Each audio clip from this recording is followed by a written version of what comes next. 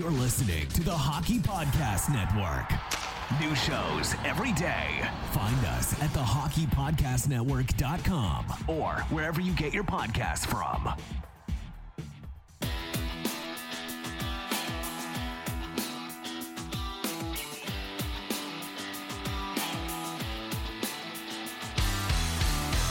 Welcome to your Canadiens Connection on Rocket Sports Radio.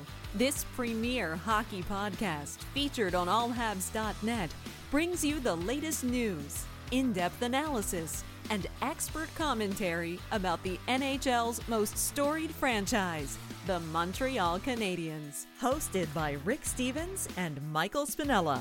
Our team of credentialed journalists provides behind-the-scenes insight on the Canadiens, designed to inform, entertain, and engage Habs fans around the globe. We are proud to be the trusted source for all things Habs for more than a decade. This is the Canadiens Connection Podcast.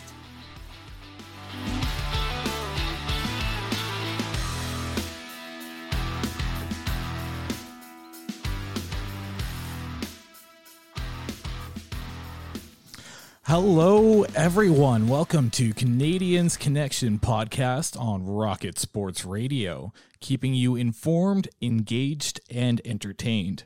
My name is Michael Spinella, and I'll be your host for the next hour. This is episode 196 of Canadiens Connection, and I'm pleased to be joined in the studio by my co-host, the editor-in-chief, the founder, and the president of Rocket Sports, Mr. Rick Stevens. How's it going, Rick? It's going great. Glad to have you back in the studio, and great timing because it's we're less than 3 weeks away from the draft. It's Father's Day weekend. It's F1 weekend in Montreal. Lots of stuff going on. But you had some gigs last week, and Amy Johnson very capably filled in. But we're glad to have you back. Yep, I still made sure I tuned into that. I always love to hear Amy Johnson on this podcast, and I guess a special thanks for filling in while I was away, doing nicer things, we'll say. You had fun. You had fun. You had a couple of dates with your band. Yep, so I play drums when I'm not in the studio recording podcasts. Well, sometimes in the studio, too. Yeah, every now and then. Yeah. You asked me to save it for the break. But I took a little trip through Ottawa, Kingston, Oshawa, just some smaller towns in Ontario, not too far from here in Montreal. And it's always fun. I enjoy going out and playing music and meeting all sorts of new people. Funnily enough, I did manage to talk some Habs, so I did squeeze that into my weekend. Lovely, so at least there was that. You're recruiting, always recruiting. Oh, yeah, I'm always advertising that I'm a podcast host. Perfect. So we've got a big show today. Here in the first segment, we have some Habs news, including a trade. So we'll get into that. Then it's the Habs last week. Just to interrupt you there, if you listened to last week, that's episode 195. I said that there was going to be something happening this week. I didn't know what. I said it was signing season. There was going to be something. There was going to be a transaction for us to talk about this week, and look what happened. It wasn't too hard to predict given the amount of work that Kent Hughes has to do, but there we have it. We have a big trade to talk about. Yeah, not the trade that I think we expected, but we'll get our full analysis on that in there.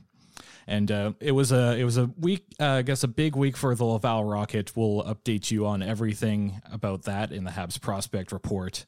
And then there's some audio coming in from both Kent Hughes and Shea Weber, followed by our, news from around the NHL to end segment 1. Then in segment 2, Draft Insider, Sam Constantino will step in the studio with Rick, and they'll have a quick a pretty good discussion about the upcoming draft. So you'll want to make sure you stick around for that one.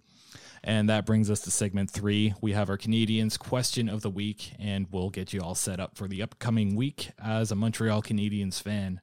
So, Rick, as you know, this is a very interactive podcast. What's the best way to interact with us? Well, why don't you text us? 585-3-ROCKET is our 24-hour Rocket Sports text line. You can also send us an email, and we got several emails this week about last week's podcast. info@allhabs.net is our email address, or certainly reach out to us on social media. Yep, at Canadians Connection on Twitter, Facebook, and Instagram. Make sure you give us a follow. So there were a couple of interesting headlines from this past week. To start, Habs legend Yvonne Cournoyer was named Sports Personality of the Year at the Sports Celebrity Breakfast organized by the CJCS Foundation, which provides support for seniors. Following a 2-year in-person absence, the Cummings Center Sports Celebrity Breakfast to benefit seniors in crisis and other seniors programs had a huge turnout. I think they managed to sell out, and they raised over $320,000. And, Nick Suzuki and Cole Caulfield managed to stop by that. A really nice event, really nice organization, and lots of former Canadians in attendance, as well as Nick Suzuki, who will be in Montreal for the summer, and Cole Caulfield, who's sticking around at least till for F1 weekend, which I just mentioned. Well, speaking of F1, Formula One driver Fernando Alonso stopped by the Bell Center for a tour alongside Nick Suzuki, Josh Anderson, and Cole Caulfield. The Habs players had a little bit of a photo/video shoot and presented Alonso with a number 14 Habs jersey. Number 14 jersey, but it did not say Suzuki on the back. It said Alonso, which is fine. And some great pictures as he wore the jersey. He left the Bell Center and headed out to the paddock at Circuit Gilles Villeneuve, and walking through the paddock wearing that jersey. Lots of both F1 fans and Montreal Canadiens fans commenting on that. We posted it on our Facebook page, facebook.com/allhabs if you missed it.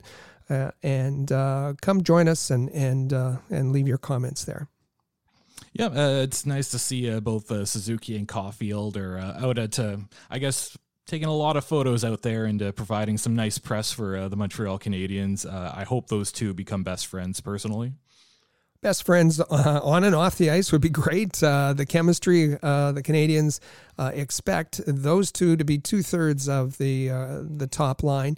And someone who won't be on the top line, that's Michael Pezzetta, but he was also involved in the F1 festivities as well. There was a video of him in an F1 simulator.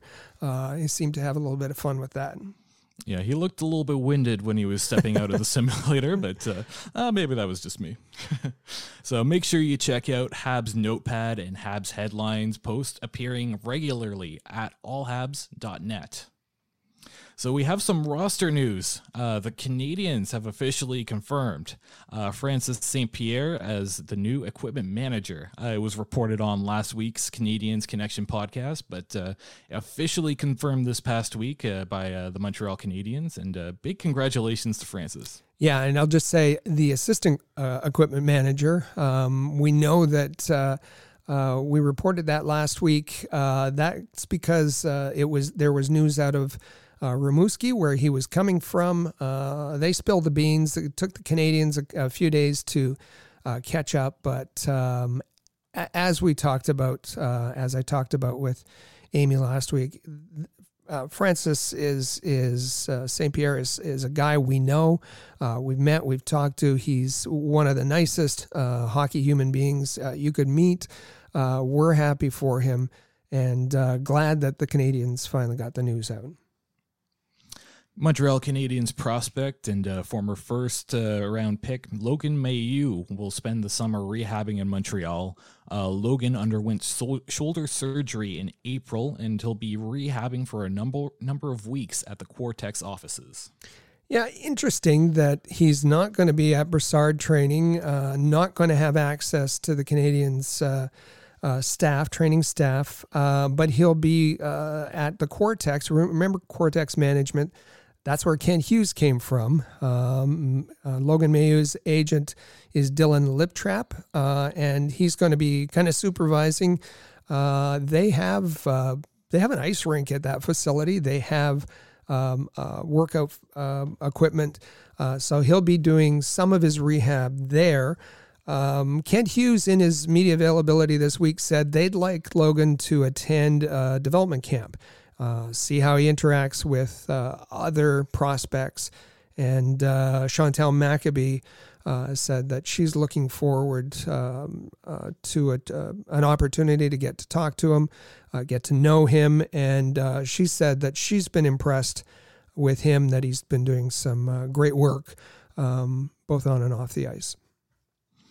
Montreal Canadiens have another defenseman in the news, Otto Leskinen. He signed a 1-year, 2-way contract, as announced on Tuesday.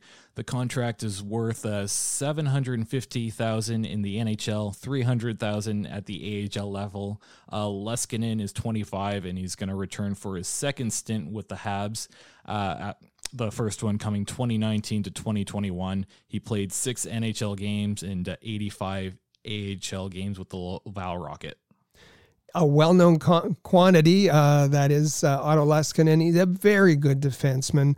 In fact, that last stint that he had with Laval, Joel Bouchard in 2020, 2021, he was Laval's best defenseman that year.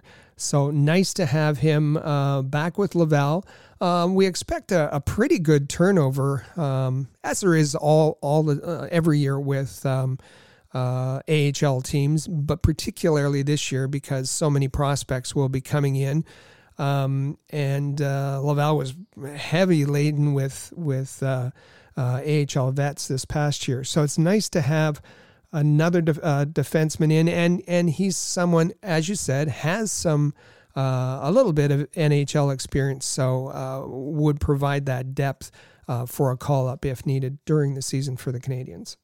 Yeah, he's 25, like I mentioned, so maybe an older type prospect, but it's going to be nice to have him available at the AHL and potentially available to fill in for some NHL games. Mm-hmm.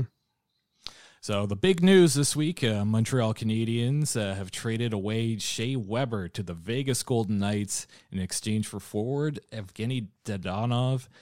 This is, I guess, some salary cap juggling by the two teams. So what's your thoughts on this move? It's an interesting move. It's each team is taking on the other team's problem. And you kind of, you reach your tolerance with a problem, and now each team will have a fresh tolerance with the new problem. Is that sad? No, because, for the Montreal Canadiens, in the media availability, and we'll talk about this a little bit more and get some quotes from Kent Hughes, but Kent Hughes wasn't really willing to go into, he said, oh no, it's too complicated for you guys to know about. It's, we'll get thick in the weeds in the CBA, and so this doesn't help the Canadiens' salary cap at all. In fact, it makes it worse. Shea Weber's contract was covered by LTIR, and now they're taking on Dadonov's contract, $5 million in hard money, or $5 million towards the cap anyway, in hard money. So that's an extra bit they're going to have to account for. And for Vegas, they've already tried to do this. They already tried to free up some cap space, free up in particular Dadonov's cap space. They had he wasn't part of their future. He was surplus on their roster. So Vegas tried to trade him at the trade deadline and thought they had completed a trade with Anaheim. That kind of unraveled. And Dadonov himself and his agent filed a grievance through the NHLPA saying that he had a 10-team no-trade list and that Anaheim was on it, that he had filed with the Ottawa Senators. The Ottawa Senators didn't bother to, when they traded him to Vegas, didn't bother to reveal that. Vegas didn't know. The NHL didn't know. It was a big mess. Dadonov had to go back to Vegas and complete the rest of the season. made that situation a little bit messy. So Vegas was looking to offload him in the off season. And Vegas, in taking on a dead money contract like Shea Weber, they were going to do the same thing with Ryan Kessler's contract. Ryan Kessler hasn't played for a while, but in that Anaheim trade. So this isn't unusual. And for Vegas, they free up $5 million on their salary cap. Shea Weber goes on LTIR, and the bonus is that most of that money paid to Shea Weber, it doesn't even cost them in dollars because most of it is insured. So they both save money, real dollars from their budget, as well as save money on their salary cap. It's a win-win for Vegas. For Montreal, Kent Hughes said, with the possibility that Carey Price may end up on, the situation's uncertain, with a possibility that he might end up on LTIR as well. It was problematic to have $20 million. He didn't explain why, but he said it would be problematic if both ended up on LTIR. So they wanted to move Shea Weber's contract. So it's a start. It's, Kent Hughes said it was going to happen, said it almost happened he almost traded Shea Weber's contract to Arizona. Arizona went in a different direction with Winnipeg and Brian Little. We saw a week or so ago, Buffalo took on Ben Bishop's contract, so they're kind of out of the picture. So the trading partners for that kind of transaction were getting fewer and fewer. Vegas stepped up and the deal was done. Yeah, I would speculate that Vegas could still end up trading Shea Weber's contract once more at some point this offseason, but we'll wait and see on that. In terms of Dadonov, Montreal's getting a guy I guess they can plug into their top six. Maybe he gets traded at the deadline. I don't know. I don't think that Montreal is going to be able to trade him again. Otherwise, I don't understand this trade. Last year, he put up 20 goals, 43 points with Vegas. The last two teams he played for, Vegas and Ottawa, I felt like he put up some decent numbers in a top six role, but both teams were a little bit disappointed in his performance, and especially with the money that he's making. For sure. And at one time was a power play performer and a guy who's past his prime time and is declining. Maybe there's an opportunity to, if his game is kind of rehabilitated, if he's able to be featured on a Canadian squad, maybe he can be moved at the trade deadline for a pick, and then that would be a win for sure for Kent Hughes. It sets up a real difficulty, though, in that, boy, the Montreal Canadiens have an awful lot of wingers and similar kinds of wingers. So somebody's going to have to be moved in the offseason to balance things out. Yeah, and I guess I'll follow this up with who might be that next move. I think we know that Petry's probably going to go. Maybe an Anderson, maybe a Drouin. Do you have any thoughts on who might be next to move? Because with the current situation, I think somebody kind of has to go. For sure. There's no doubt. And Kent Hughes talked about at his press conference this week, and we'll get into it a little bit more when we get to our quotes of the week. But he talked about that Jeff Petry is still a priority to trade, whether it's Dallas, whether it's Detroit, who both show an interest. But as far as forwards, the name this week that's been out there is Josh Anderson. Apparently, there's lots of teams calling on Josh Anderson. Kent Hughes says he's not interested in trading him, that he wants him to be part of the rebuild. But he took that stance exactly with Artturi Lehkonen, said right up until the last moment that there wasn't a chance of trading him, and then traded him.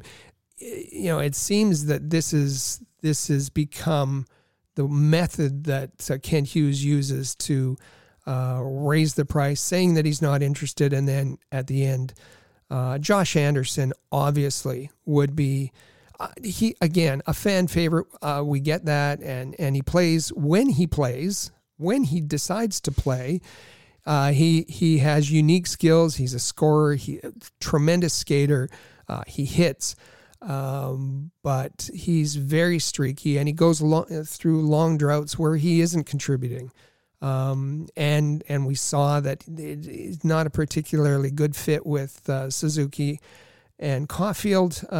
So that contract, if there's a lineup, and if there's people demanding, certainly it would be nice to get rid of a Drouin or a Hoffman, but Kent Hughes, like it or not, may not be able to turn down a very good offer for Josh Anderson.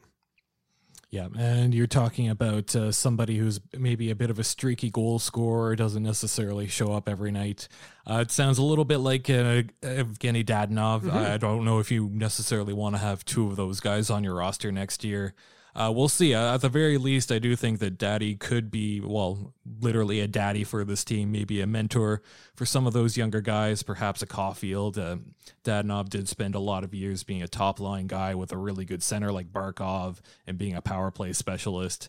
I think that maybe kind of mirrors a Caulfield a little bit, being a top-line guy with Suzuki. So we'll see what happens there. I think this could be an interesting fit. And with respect to being a mentor, don't play the same position, but it'd be nice to have a guy for Alexander Romanov to talk to. Oh, definitely. Help with some translation as well. Dadonov did do that for defenseman Artem Zub in Ottawa when Zub did not speak a word of English. So that's there you go. He's a translator. We'll say that. There you go. So now I think it's a good time to get to our Habs prospect report. This edition of the Rocket Report is brought to you by AHL.Report. Your premier source for the Laval Rocket, the AHL affiliate of the Montreal Canadiens. AHL.Report is a proud member of the Rocket Sports Media Network. So the AHL Eastern Conference Final has concluded with the Laval Rocket falling short, losing their series 4-3 to the Springfield Thunderbirds. Throughout this series, neither team won back-to-back games, but I think you can agree that Springfield was probably the more skilled and the better of these two teams. Yeah, no doubt that we saw that in the regular season, and Jeff Wool had his team playing on emotion, pure emotion, feeling very confident. But they were overmatched. Better goaltending by Springfield, better attack. If Springfield had got their power play going earlier in the series, it could have been over much more quickly. And let's also acknowledge that Laval got a gift that changed completely Game 4, a goal that was clearly scored after time had expired, and an officiating mistake there had given them life, and that could have been over in 5 games. Laval had that advantage with 3 games at home in the middle of the series and a terrific crowd, just a great crowd supporting. But with Springfield winning 2 of those games, it was kind of the outcome was kind of predicted there. Although I have to say, Laval went in, did a great job in Game 6, closer than the score appeared because of the empty nets and that sort of thing. But they were Laval was out of gas in Game 7. They'd been playing with a reduced number of forwards, given the choices that JF Wool made and not wanting to play as younger players, play Riley Kidney, play Joshua Waugh, and just a stellar, outstanding goaltending effort by Charlie Lindgren, shutout in Game 7, and Springfield won the series. It was great for a first-time coaching staff, and a lot of good feel, and nice to get that crowd back in the building, and especially for the first time playoff appearance for that franchise. Lots of good things to take out of this. But they just they did what they could with what they had, I guess. Yeah, very entertaining series. I think the Laval Rocket have a lot to be proud of during this season. They took a very, very good team to 7 games, and that's not an easy thing to do. Yep. Obviously, there were some injury problems with Ylonen going down. I thought Caden Primo had a really good playoff. He came in and he really solidified that position. But credit to Springfield. Both their goaltenders, and Hofer and Lindgren, were stellar throughout this series. And both Will Bitton and Matthew Pekka were great for the Thunderbirds as well. Yeah, they were. That line, Dakota Joshua was a beast. McEachran, Will Bitton, The Rocket had no answer for that particular line at all. They were just overmatched, and it's going to be interesting now to see how Springfield matches up. Probably a little bit better, or a lot better than Laval would have against Chicago Wolves, who go into this series obviously the favorite. They've been the best team in the AHL all season long. And they had a tough conference final against Stockton, who was probably the number 2 team in the AHL. So again, a great season by Laval, and they have nothing to hang their heads about.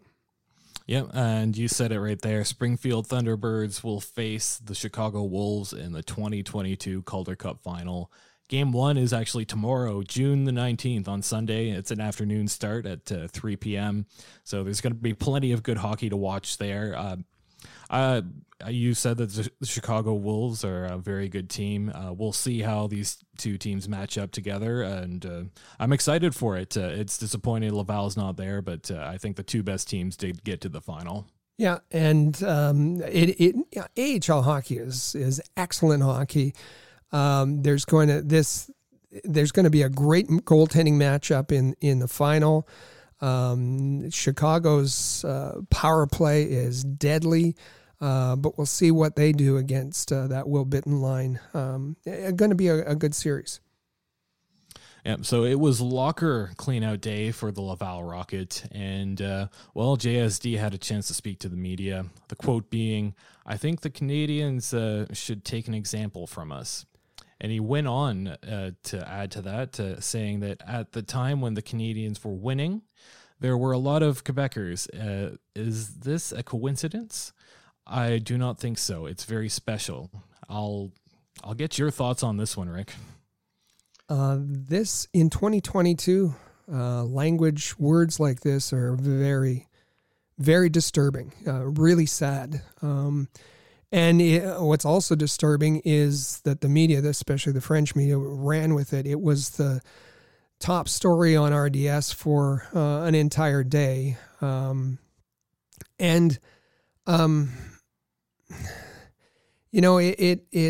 saw it. JSD, do you know JSD? Have you heard of JSD?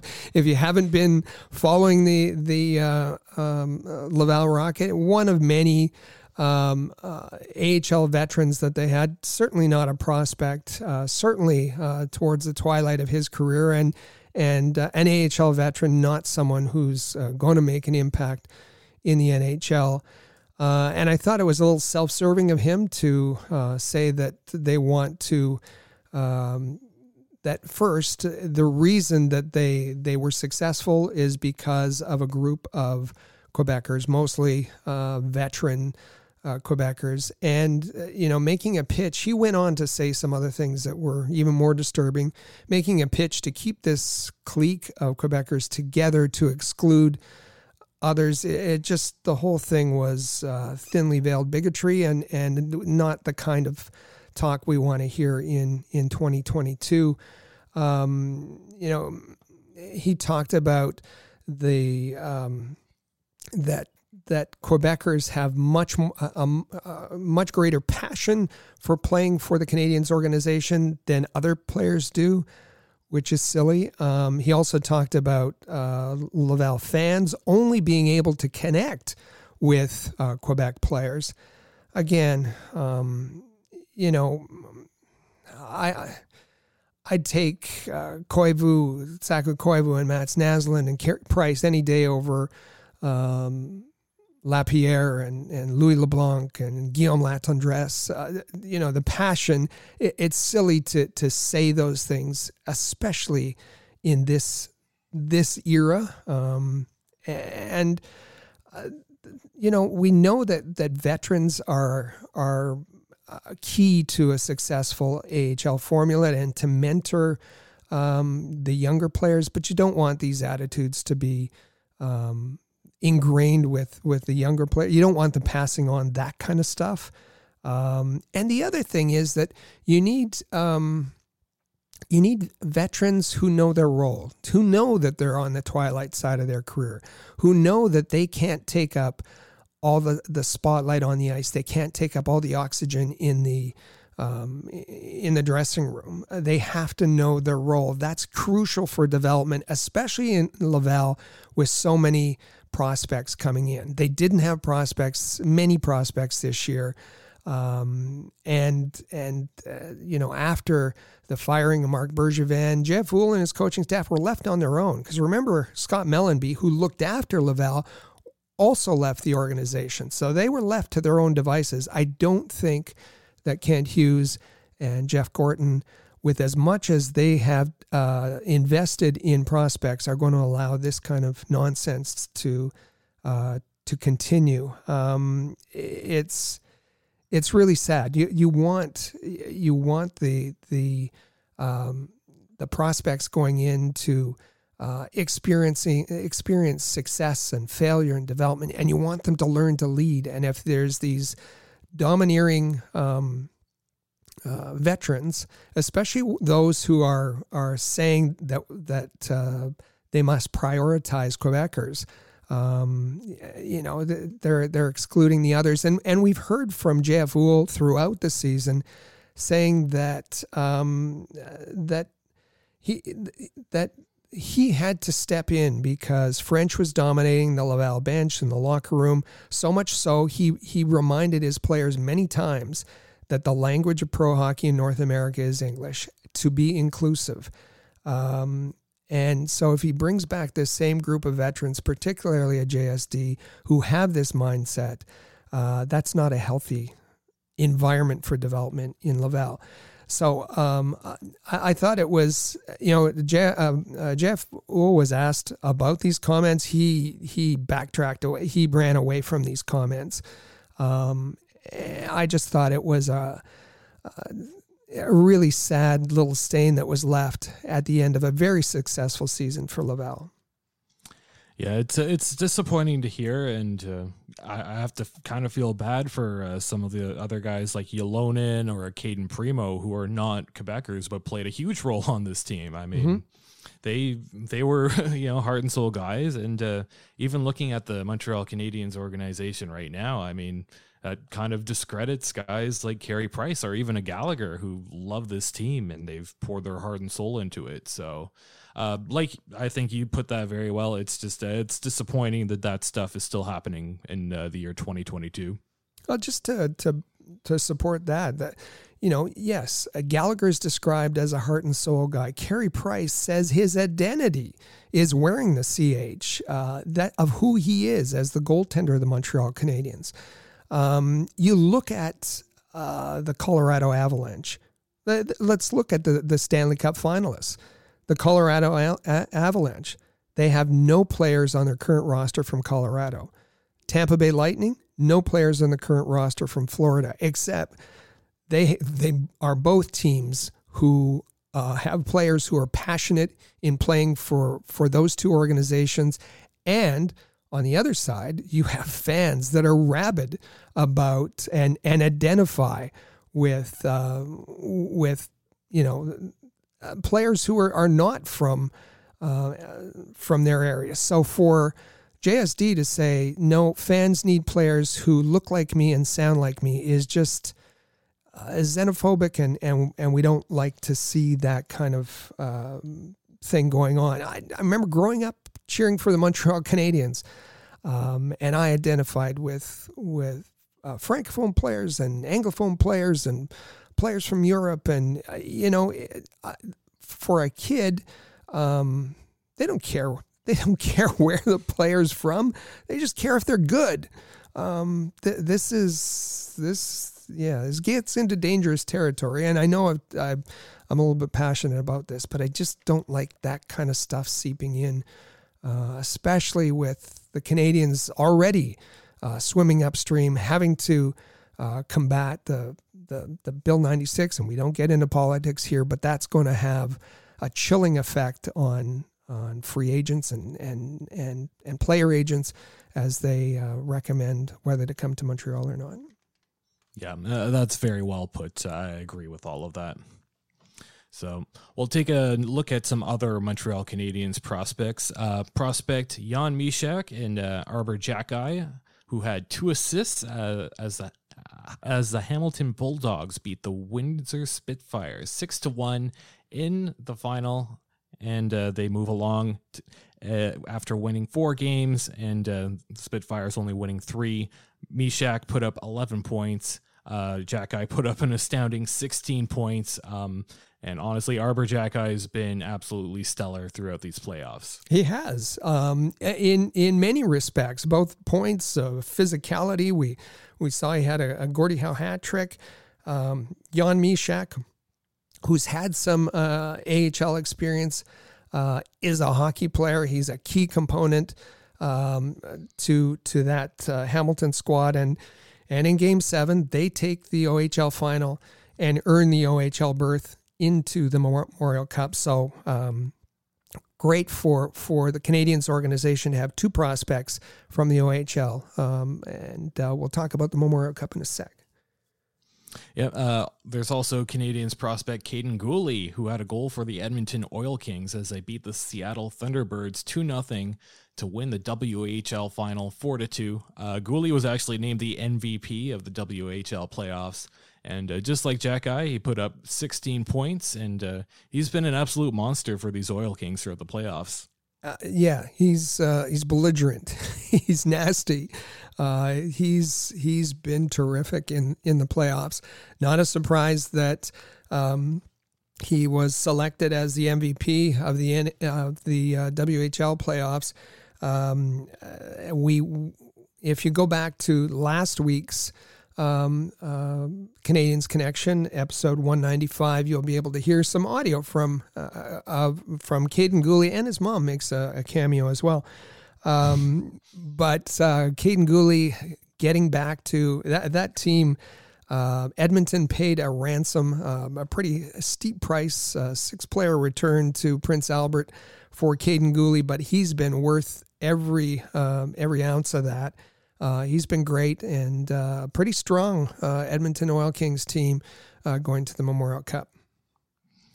Unfortunately, though, the season is over for Xavier Simoneau and William Trudeau as the Shawinigan Cataracts beat the Charlottetown Islanders 4-3.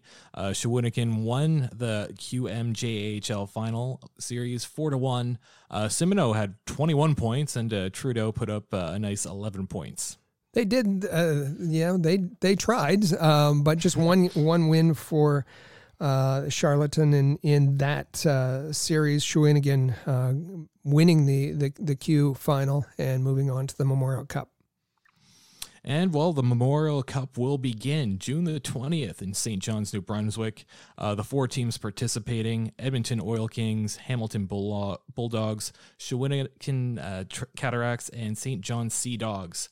You'll see plenty of Habs prospects in this tournament, and it's going to be a lot of good hockey. So June 20th, make sure you tune into that. St. John Sea Dogs are the host, so that's how they got their entry, and then the winners of the OHL, WHL, QMJHL finals. The Montreal Canadiens, with those 3 players that we mentioned, Mysak, Xhekaj, and Guhle, will have the most prospects playing at the Memorial Cup this year with 3. Only other teams to have multiple players are Calgary with 2 and Dallas with 2. So be sure to read all the content at ahl.report and listen/subscribe to the Press Zone. Last week's podcast was a discussion of the Calder Cup Conference Finals with Amy, Rick, and AHL guru Patrick Williams. So we have our quotes of the week. Montreal Canadiens, as we mentioned at the top of the show, have traded Shea Weber to Vegas in exchange for Evgeny Dadonov. Kent Hughes spoke about Weber's impact on the team and his legacy. I mean, I've always admired him from afar. I would see him, at NHL awards ceremonies most summers in Vegas or things of that nature and just say a quick hello. But I even though he wasn't around a lot, his presence was really felt. I felt his presence. You talk to the players and everybody around it. And I think that was one of the biggest things that,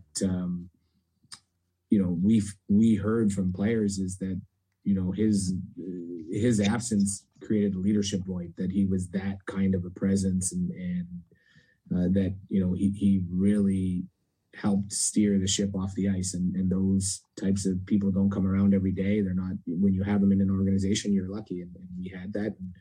And the few times that I met him in Vancouver and in Montreal, he seemed like a great guy, very quiet, unassuming.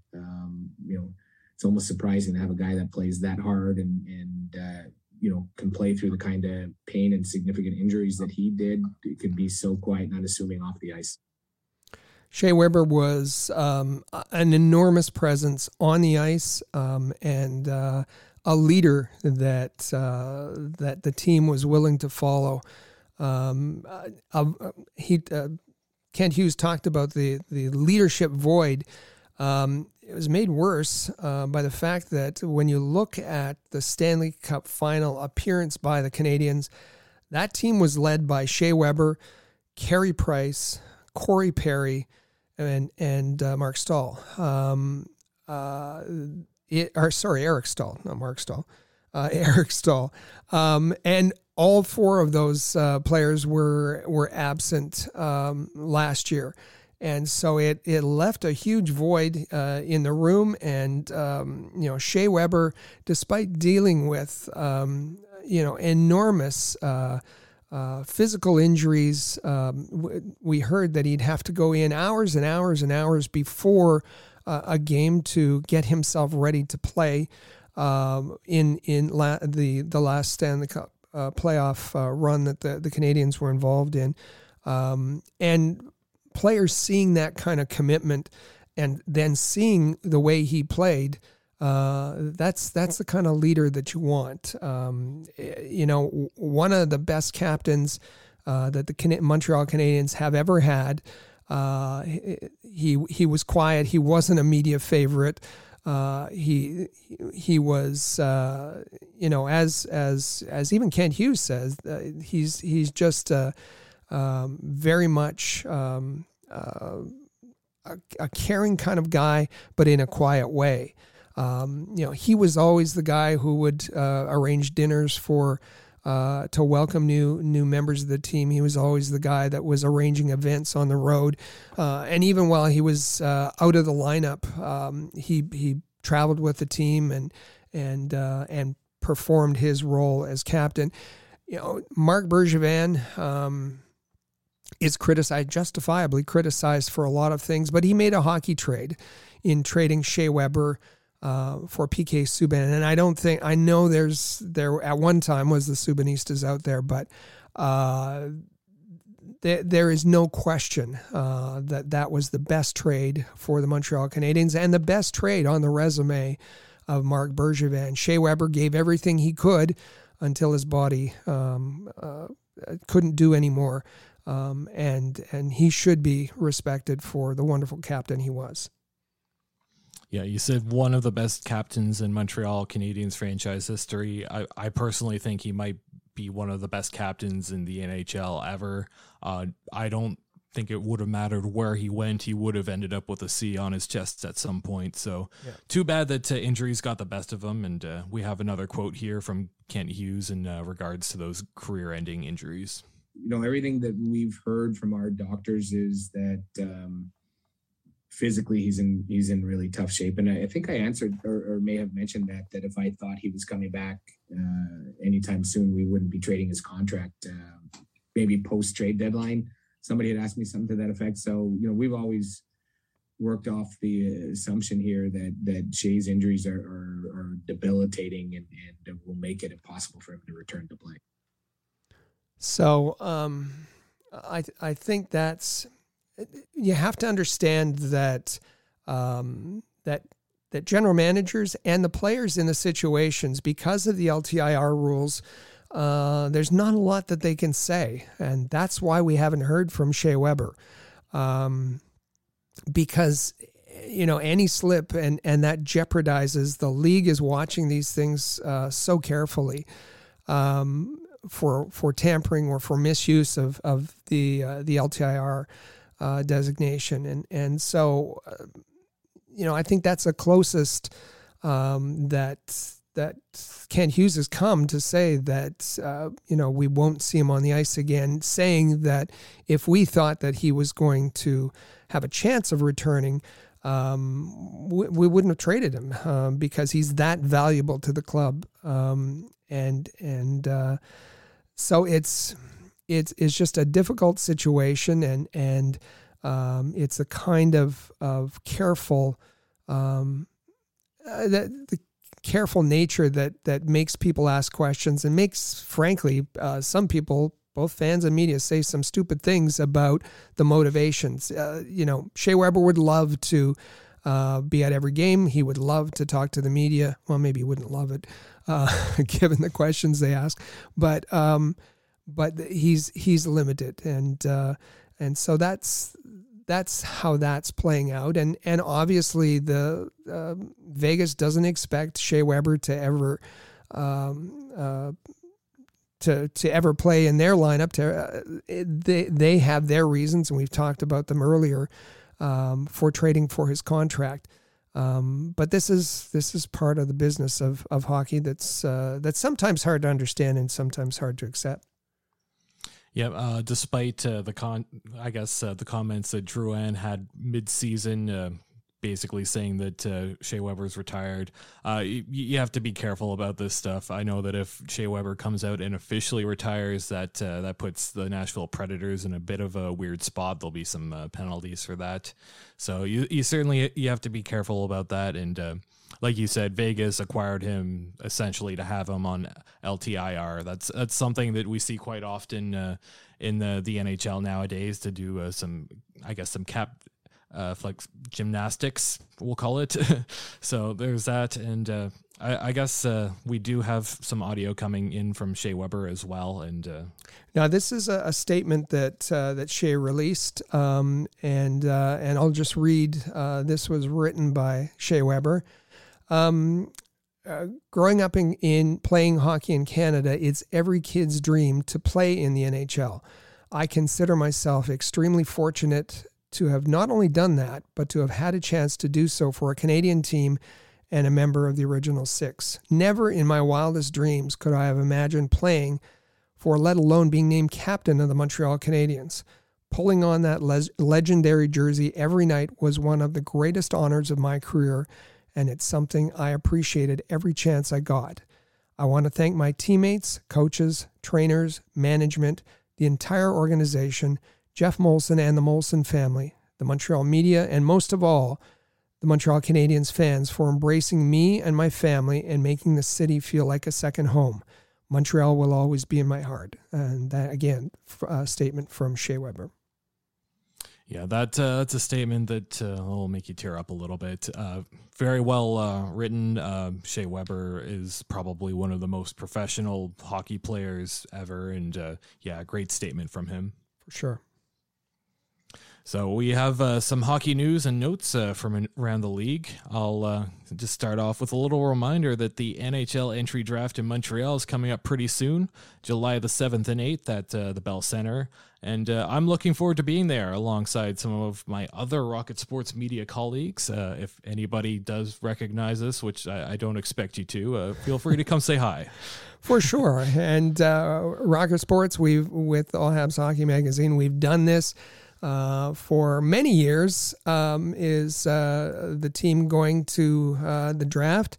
Started in 2009, that draft in Montreal, and a partnership we have with the NHL, and it's one of my favorite events on the NHL hockey calendar, we understand the reasons for the virtual draft the last 2 seasons, but it's nice that it will be held in person at the Bell Center in July, and many of our Rocket Sports contributors and personalities will be there, and hope you will be too. So the NHL coaching carousel continues. This week we heard from Kent Hughes about the checklist of qualifications that the Montreal Canadiens used to select Martin St. Louis as their head coach. We are looking for an experienced, respected coach, preferably somebody with extensive NHL head coaching experience. We were looking for somebody with a lengthy track record of success. We were looking for somebody that had a demonstrated ability to introduce structure and reduce goals against, improve penalty killing, make life easier for our goaltenders. We were looking for somebody with a proven ability to hold players accountable to a high standard, standard of conduct on and off the ice, a standard of play, a standard of team orientation, a standard of what you put into your game. We were looking for somebody with a proven ability to develop young players. I'm really sorry, Michael. That's the wrong clip.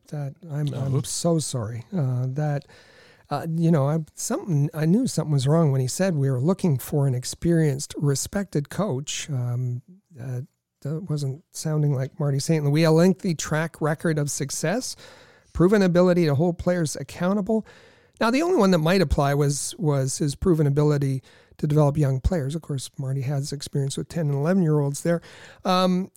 So this was, this was Cliff Fletcher when he was talking about the criteria for hiring the Philadelphia Flyers head coach. We just thought we'd play that to show how teams value things a little bit differently around the league. And of course, really the only criteria for Marty St. Louis or the Canadiens head coach was making hockey fun again, from what we heard.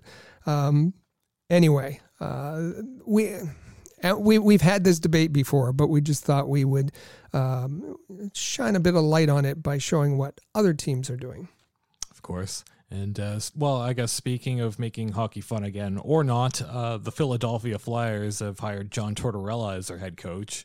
So, I mean, from a pure branding perspective and what the Flyers have been over their time in the league, this seems like a pretty good fit.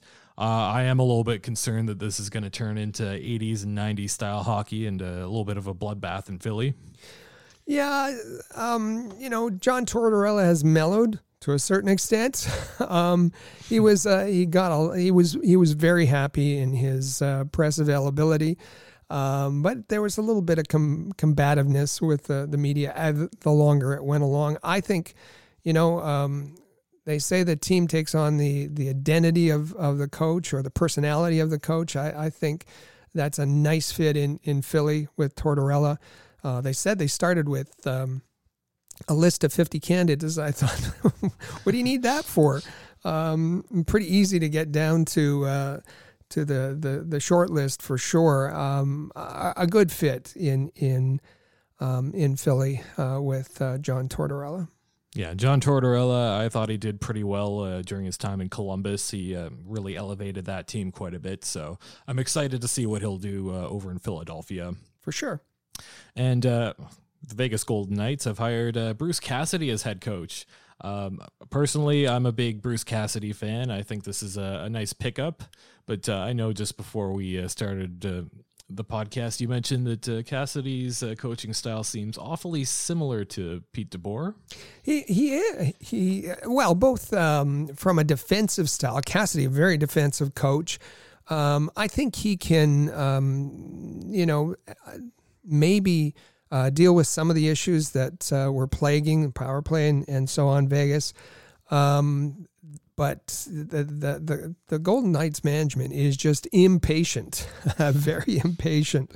And so a bit of a surprise that Pete DeBoer was fired, a bit of a surprise for that matter that Bruce Cassidy was fired in Boston, and now they find an agreement there. One less team for Barry Trotz.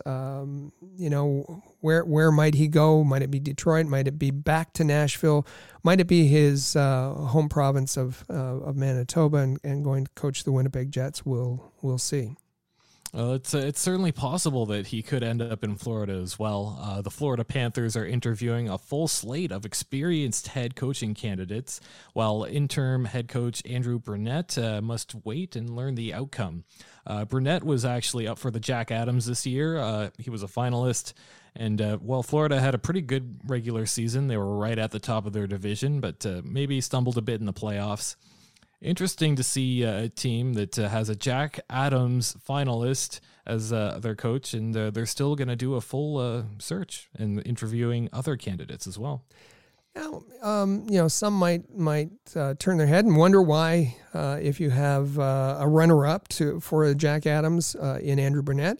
But this is a situation, and not so different from Montreal. The result was polar opposites, but a situation where Andrew Brunette stepped in as the interim, and at the end of the year, the Florida Panthers are saying yes, the team won the President's Trophy.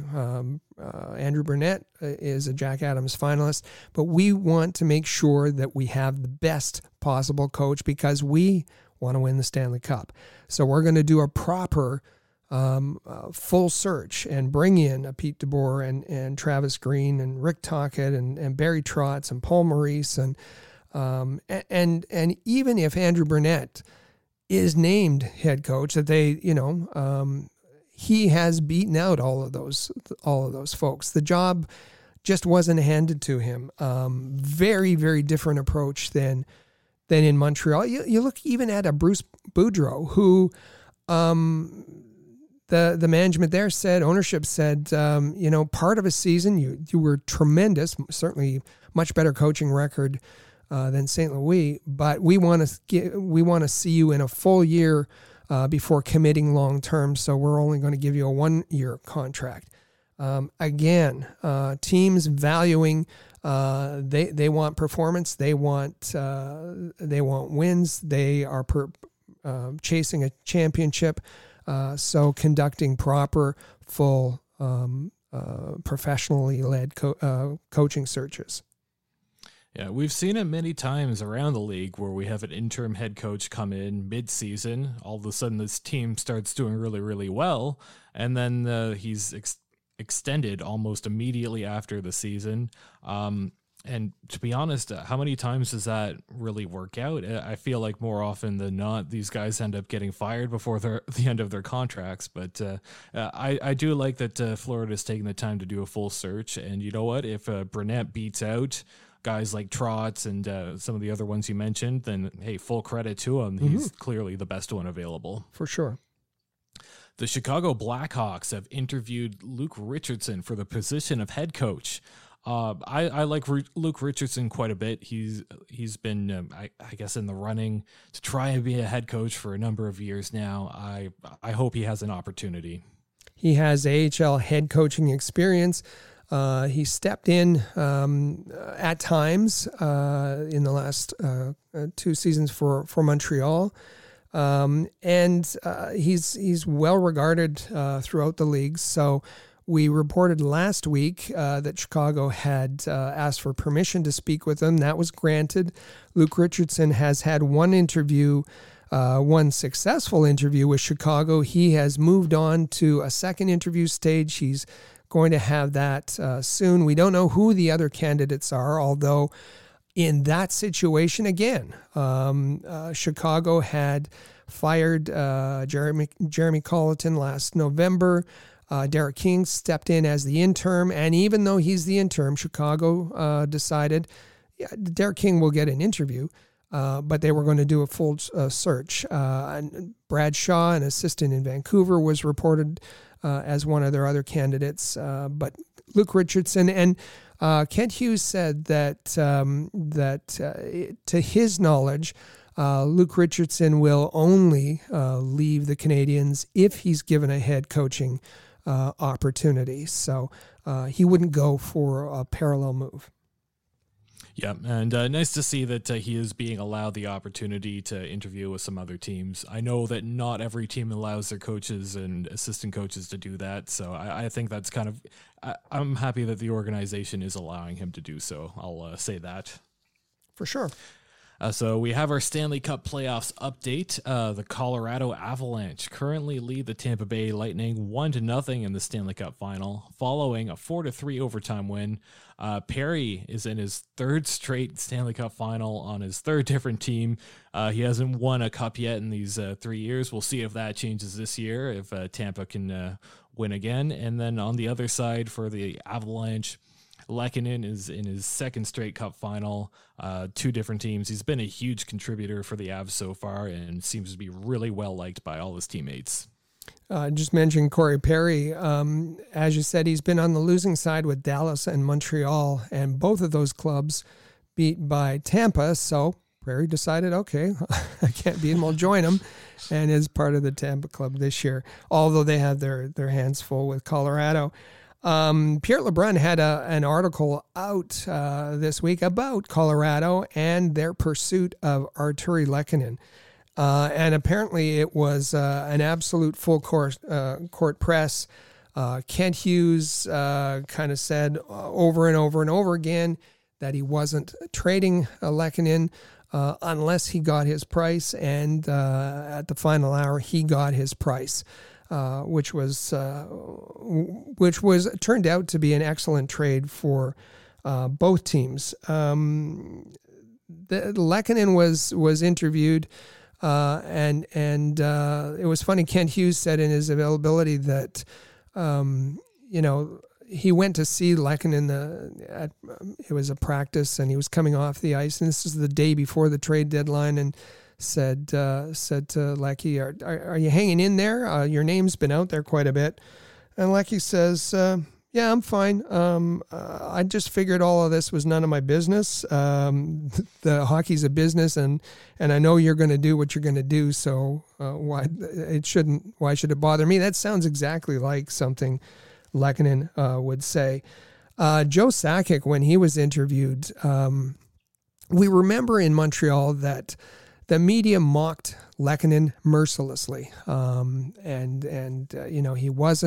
he had no hands, he had no skill, he couldn't score a goal. The almost Lecky hashtag, it was awful, and his usage in Montreal, other than right up until when he was being showcased to trade, was he was placed with slugs. He was not given opportunity on the power play. Now that he's in Colorado, he's been in the top six. He's on the first wave of the power play, and he's contributing. And Joe Sakic said that they watched the Canadiens for a long time and said, quote, and he was definitely on our radar for the type of player we were looking at. He's been everything we thought he would be since acquiring him. First of all, he's a great person. He works extremely hard. He's versatile. He can play anywhere up and down your lineup. He's got a motor on him, never takes a shift off. He's been a great fit for us. One of those guys. He's really smart, really competitive, knows who he is, and I just love the way he competes. He's beloved by his teammates in the locker room. And the other part of it is that they were not just acquiring him as a rental. He had an extra year on his contract, so they were acquiring him to fit in for the long term. It's really nice to see his success, his contributions, the way he's a clutch player. Was always contributing game-winning goals. Very happy for his success. And that he's in a situation where folks just love him. Yeah, it sounds like Joe Sakic had his heart set on acquiring Lehkonen, and honestly, I think Joe Sakic is a very smart man. That seems to be a match made in heaven for Lehkonen in Colorado, so I'm really happy to see that there's some success there, and we'll see. I mean, I think Lehkonen has a very good chance at a cup this year. For sure. So there were some comments by Carolina Hurricanes forward Max Domi that upset some Habs fan. Rick, what exactly were these comments? Max Domi, former Canadiens forward Max Domi. As his season came to an end with Carolina Hurricanes, did something that many players do and posted a message to thank the organization, thank the fans, on his Instagram, but apparently it ruffled a lot of feathers in the Montreal fan base. This is what he said, Max Domi. The moment I became a Hurricane, I knew it was something different. Such an impressive organization, top to bottom, and truly the best team I've ever played on. It's an honor to play for this coaching staff who are second to none. Caniacs, you're one of a kind. You made PNC Arena the loudest arena I've ever been in. This wasn't the outcome we wanted, but I'll cherish this season, the culture that was built, and the memories I have for a lifetime. Beyond grateful to my teammates who welcomed me into the locker room with open arms, all love for you guys. Thank you for welcoming me into this family. There's no place like Raleigh. So I guess some Canadiens fans took it as a slight. That, you know, he said he had better coaching staff. He's in a better organization. He played in the loudest arena. All of those things. I wouldn't take it like that. Listen, there's to be at the Montreal at the Bell Center for a Canadiens game, particularly a playoff game, is an unbelievably special experience. But I tell you, if you go to the United Center in Chicago, if you go to Vegas, those are arenas too, that are a tremendous fan experience. I've never been to the PNC Arena in Raleigh, but you know, I have no doubt that Max Domi's being very genuine here in his love for the organization, and sometimes it's just a better fit. So you know, I wouldn't take this as a slight. Max Domi wasn't doing this. It didn't really have anything to do with, in Max's mind, with the Canadiens. He was just trying to show his love for the Carolina Hurricanes. Yeah, I'll put it this way. Max Domi, in the middle of what he was recording, he wasn't going to say, actually, my time with Montreal was much better. Players don't do that. Players believe that their fans are the best fans. They believe their team is the best team. I don't really think there's much to read into here other than Max Domi plays for the Carolina Hurricanes and he filmed a video for the end of the season. So coming up, we'll hear from our sponsors, and then it's the big topic segment. Sportsnet Draft Insider Sam Cosentino will join Rick Stevens in the studio. Stay with us. This is Canadiens Connection Podcast on Rocket Sports Radio.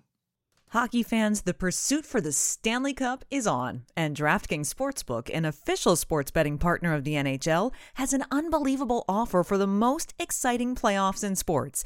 New customers can bet $5 on any team to win and get $100 in free bets no matter what, win or lose. Are you looking to turn a small bet into a big payday during the playoffs? Well, with DraftKings same-game parlays, you can do just that. Create your own parlay by combining multiple bets like which team will win, how many goals will be scored, and more. It's your shot at an even bigger payout. DraftKings is safe, secure, and reliable, and best of all, you can deposit and withdraw your cash whenever you want. Download the DraftKings Sportsbook app now. Use promo code THPN. Bet $5 on any NHL team to win and get $100 in free bets no matter what. That's code THPN at DraftKings Sportsbook, an official sports betting partner of the NHL. Minimum age and eligibility restrictions apply. See show notes for details.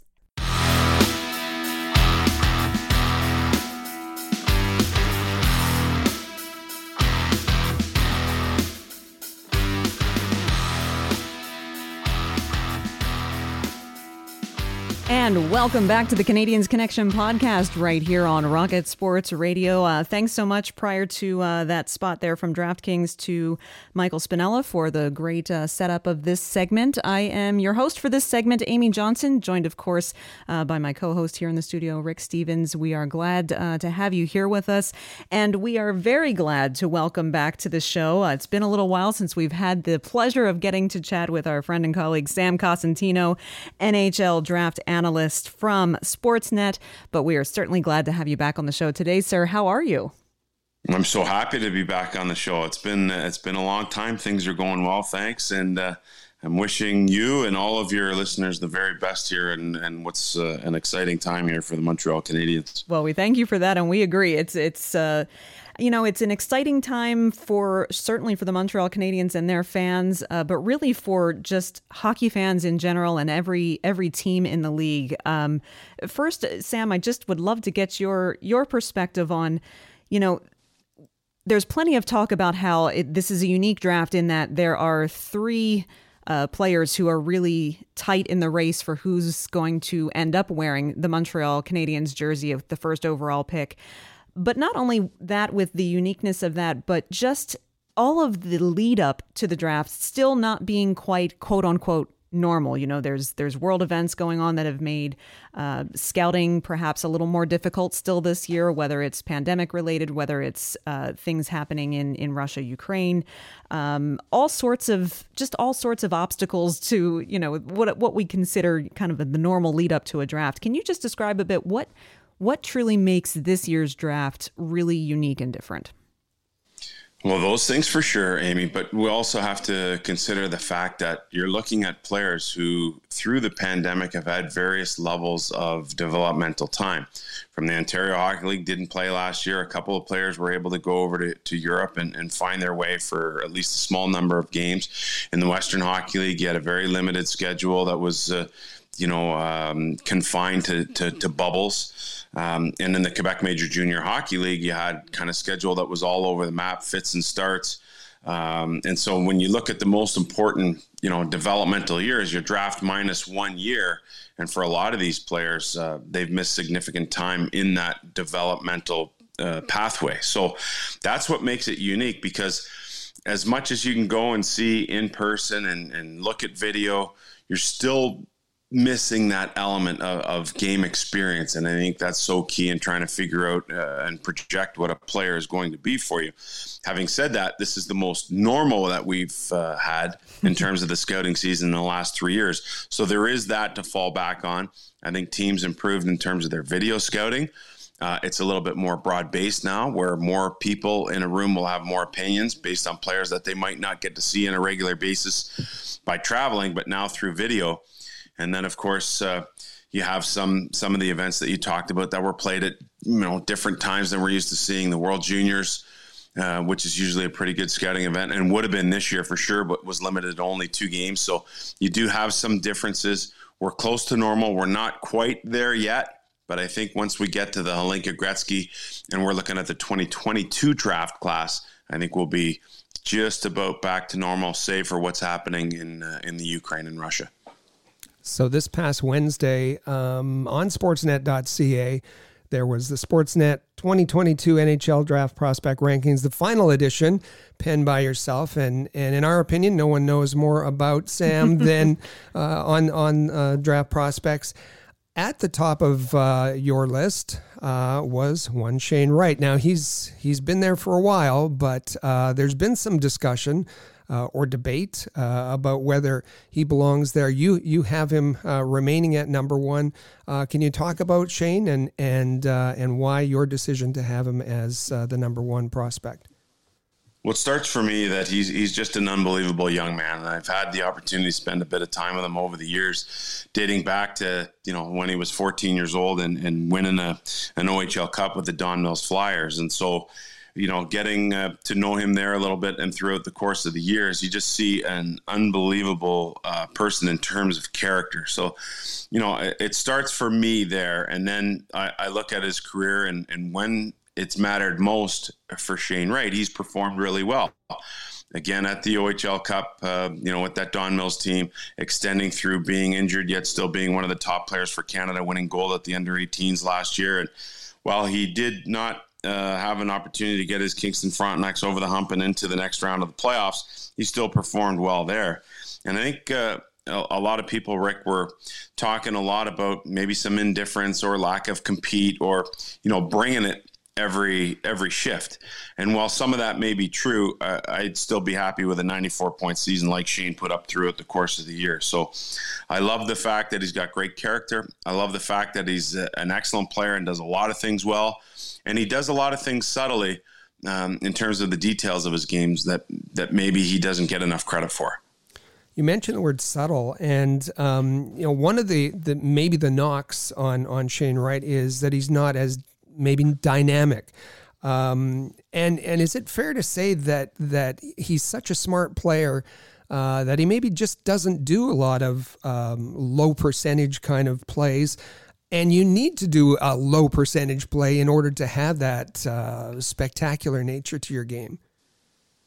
Well, I think when it comes to Shane, a lot of those details that we talk about are in place. But when you compare him to a Nathan MacKinnon and an Austin Matthews, a Connor McDavid, right away those guys jump out at you when you go watch them play for various reasons. But for MacKinnon and McDavid, obviously the skating and the puck handling ability at high speed. For Matthews, his ability to score goals.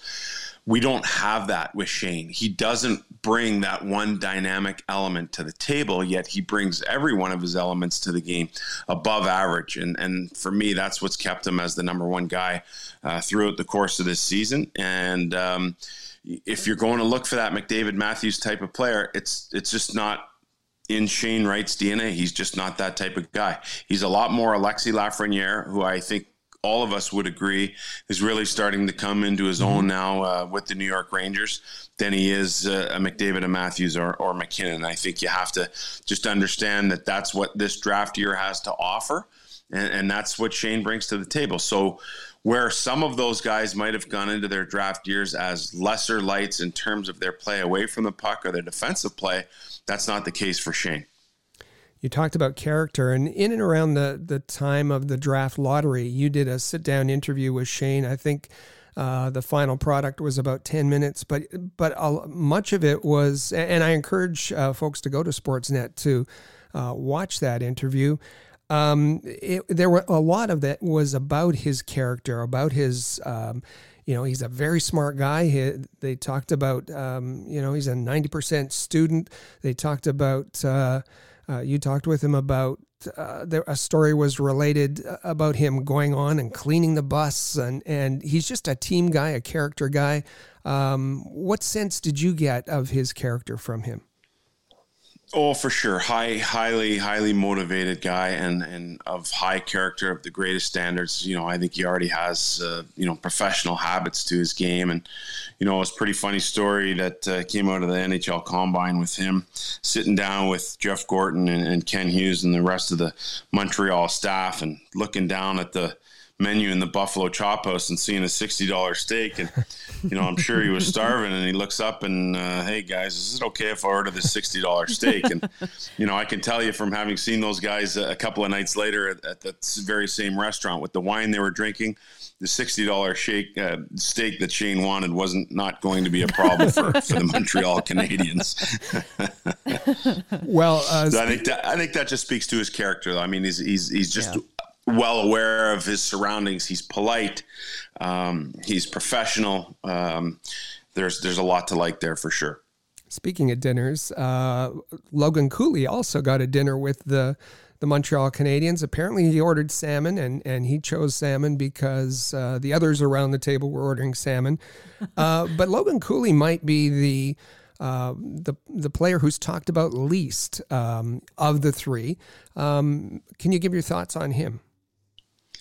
Yeah, and I don't think that should be the case. I mean, he's an awesome young man. So I went into Plymouth in March and watched the under-18 program team play in 3 consecutive games, but also had the opportunity to sit down with their top-end players just to kind of get a sense for what they were about personality-wise. And at the time, he didn't know who I was. And John Edwards, who's the PR person over there with the program, was asked by Logan, like, who is that guy? And John said, well, you should probably know who he is. He does all the rankings for Sportsnet. And Logan's response was, oh, okay, I actually have heard of that guy before, but tell him he's got me ranked too low.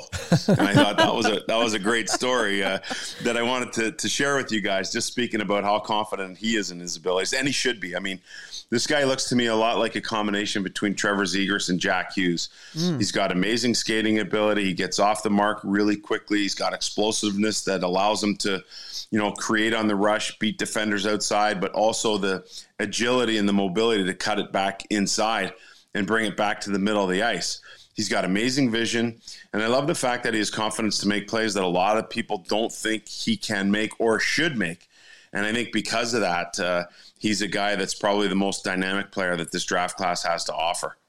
And he seemed to perform pretty well at the Combine. He tested well. Yuri Slafkovsky didn't do the physical tests, but in the data that's published, Logan Cooley scored pretty well.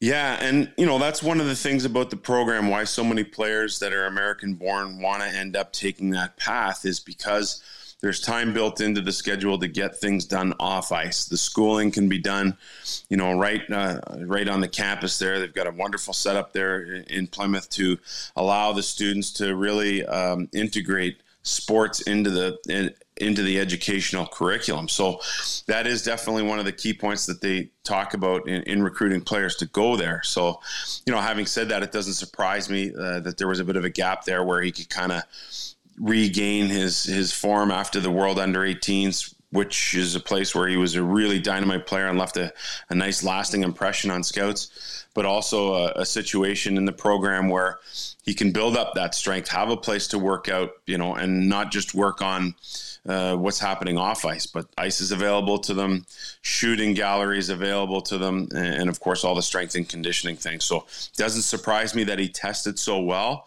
But again, looking at him in terms of from a pure hockey silo, I think he's the most dynamic player that this draft class has to offer. Logan likely heading to a very good NCAA program at the University of Minnesota next year. The other two may be able to step into the Canadiens lineup right away. Is that should that be a concern for the Montreal Canadiens? Well, I think when it comes to Slafkovsky, I mean, you look at his size and how much experience he has playing against men already, and you think that he would be able to transition quite seamlessly to the NHL game, especially if he were to maintain his position on the wing where you have less, defensive responsibilities and you can play a little higher up in the D zone. So I think he's a guy who's probably ready. Physically, there's no question he's mature enough to do it. I think his game also translates. There's a real good character kid who's extremely coachable. And when it comes to Cooley, I'm not so sure that he wouldn't be able to step in right away. Now, what's interesting about Cooley, if everyone believes, as I do right now, that Shane Wright is the first guy off the board, you look at the New Jersey Devils and you're saying to yourself, okay, there's Nico Hischier there and there's Jack Hughes there. Do they need to go with a 5'10", 175-pound center to round out, what they have up the middle? You also have Dawson Mercer there, who will transition back to center probably on a full-time basis as early as next year. So you love to have that center depth, but you'd also have to have a little size. So if you do believe Wright's the first guy, Slafkovsky is probably the better fit in terms of his size to go to New Jersey. And then if you're still thinking about Cooley at Montreal, you're thinking about, okay, Dvorak's still got a couple of years left. You're looking at Suzuki as being your number one center, but a guy who's very similar in terms of Cooley of, defensive play, awareness, ability to create, but again, sort of the same size. So, do the Montreal Canadiens think Shane Wright, a little bit bigger, center ice, right shot guy? Or do they think Slafkovsky because he brings that size to the table that no doubt with some of the smaller forwards that the Canadiens have, someone who might, be able to integrate right away into their lineup on the wing because of that size. So I think it's going to be an interesting dynamic there when you think about Jeff Gorton, his ability to build the New York Rangers the way he did, aiding Kent Hughes, who no doubt has the resume and has the chops in the game for such a long time to be able to perform his general manager duties in this very important spot. It's going to be a lot of fun to watch, and I think there's going to be interest right up until we get to to that first pick and when the clock starts to strike for the Montreal Canadiens to make that pick. Slafkovsky was the one player of the three that didn't get a dinner with the Montreal Canadiens, but there was a hastily arranged late night kind of meeting, and when asked about it, Slafkovsky, who has a bit of personality, said that his meeting tasted better than dinner. Yeah, and it doesn't surprise me. Like, what an awesome kid. He comes in there. He's built like a football player, and he's got the braces on, still got a bit of a baby face. So to think what he might become down the road is pretty cool. But to have that kind of confidence, to be that candid when speaking about that late night meeting, I think it's pretty cool. And again, speaks to the great character of the young man. What's really exciting, the first overall pick and where even those top three are going to fall in those first three picks is going to be absolutely fascinating to watch. But for Canadiens fans, the fun really doesn't end there on night one of round one of the draft, because the Canadiens, of course, have that 26th overall pick to work with as well. What do you see as possibly being a good fit towards the end of the first round that the Montreal Canadiens might make as a target for a draft selection at that stage?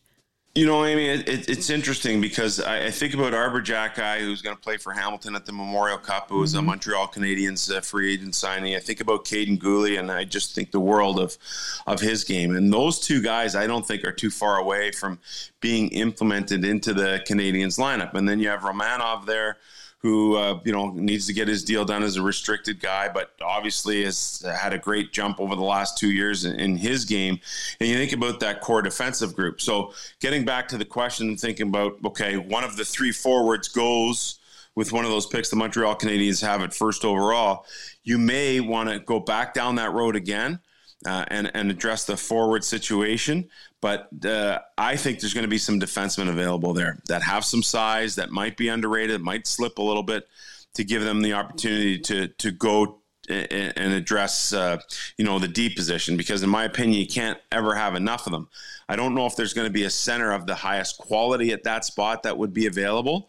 And so I'm probably looking at a defenseman in that spot. Now, having said all that, the volatility of this draft may push a number of players down to this position for the Montreal Canadiens to pick that late in the first round, that they're going to find a high-value player. I think the other element that has to be considered there is what happens to the Russian-born players, especially those who are still over in Russia. Alexander Perevalov, a really interesting all-around player. Ivan Miroshnichenko, does he slip because of the Hodgkin's lymphoma that he seemingly has been able to recover from and should play as early as the start of next year? Is it a guy like Danila Yurov, who's probably a top 10 talent, again, a really good all-around player, super skilled guy? Does he slip down to that spot? And the potential with, multiple picks in round 2 and round 3 might give the opportunity for Ken Hughes to go down the road of really taking a shot or a flyer on one of those Russian players who you're not sure if you're going to be able to get over here, but know that you might find value in that spot because of where they pick. So that dynamic is going to be fascinating for me. I think that home run sort of potential may play itself out down at that pick for Montreal, and it would be interesting to see that in their first go around, second round pick, in their own building, if they're willing to take a little bit of a gamble there. The draft combine was, as we talked about, back live again in Buffalo. And you had some time to spend there and interviewed many of the prospects. I wonder if you could talk about just a memorable moment that you had with one of the prospects at the Combine.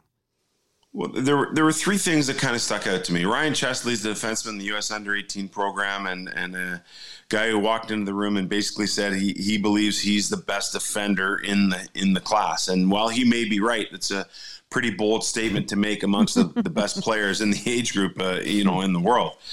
The next thing that stuck out to me was Morgan Geekie.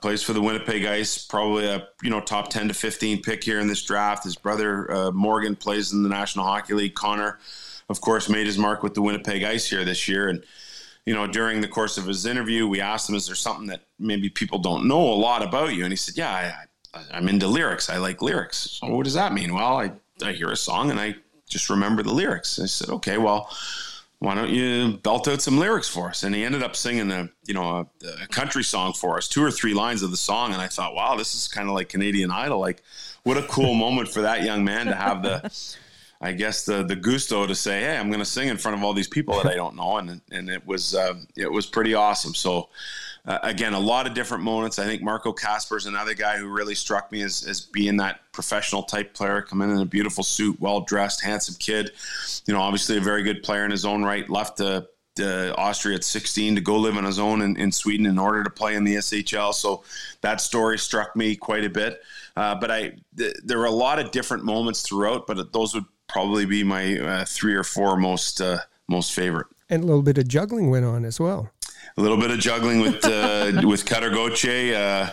Yeah, we had this sort of scenario play out with Cole Caulfield, as you know, when he was in our room. He said, I can juggle. Well, the closest thing we had to juggle was Timbits, and the same thing happened for Gauthier. And he performed it quite well, and at the very end of it, juggled the last Timbit right into his mouth, and I thought, what a way to finish.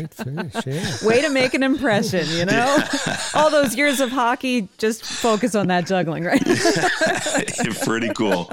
Well, Sam, we can't thank you enough for joining us today. It's a truly exciting time of year as the future of the NHL starts to get mapped out here this summer. We really appreciate you taking some time out of your very busy schedule to join us on the podcast today and offer your insight. We always value everything that you have to say.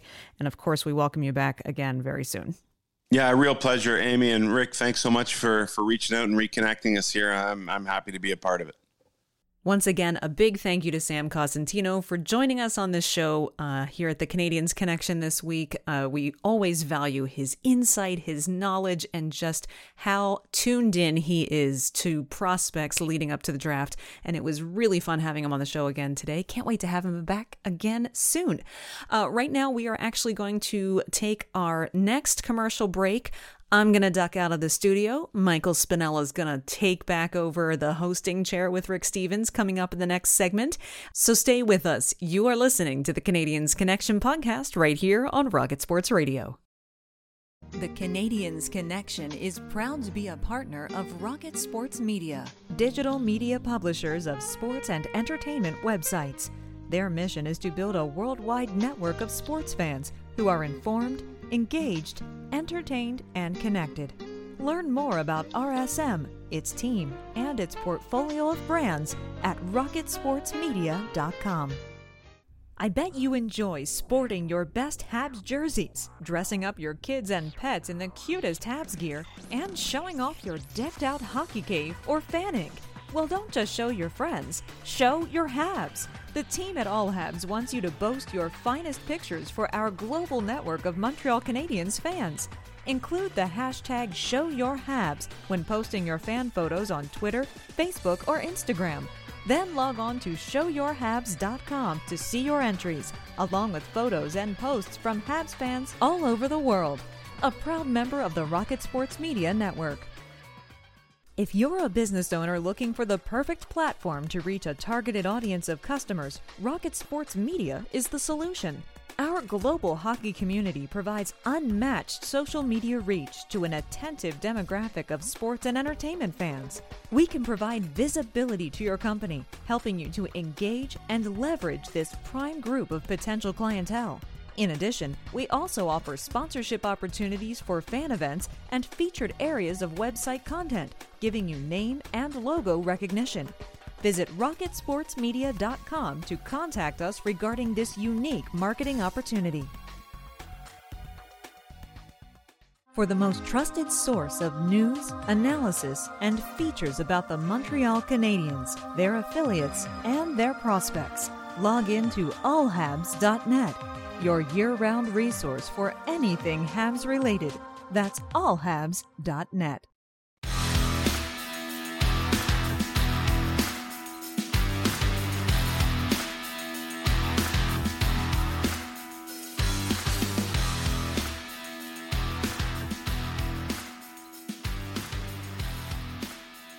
Welcome back to episode 196 of Canadians Connection podcast on Rocket Sports Radio. You can follow at Habs Connection on Twitter, Facebook, and Instagram, and you can visit our website, canadiansconnection.com. Feel free to also text us anytime via the Rocket Sports text line 5853 Rocket.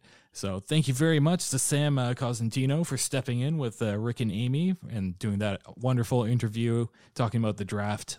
I still think that Montreal's probably going to go with the Shane Wright, but we'll see. We'll find out pretty soon. How's it going, Rick? Well, great. That interview with Sam, there's no one who knows this stuff better than Sam Cosentino, and it was a pleasure to have him on the show to provide his insight. But as always, this is the Have Your Say segment. So we want to hear from you. We want to hear from our listeners. Who would you have the Montreal Canadiens take with the first overall pick? Would it be Shane Wright, Logan Cooley, or Juraj Slafkovsky? And, well, do you have a quick pick that you can send our way there, Rick? I'm going to reveal that next week. I want to hear what the listeners have to say first, and then we might have a discussion about that next week.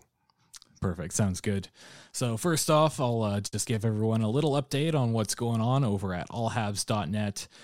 There is quite a bit of news, and Rocket Sports is going to cover it all. Make sure you go to allhabs.net, check out the All Habs Hockey Magazine.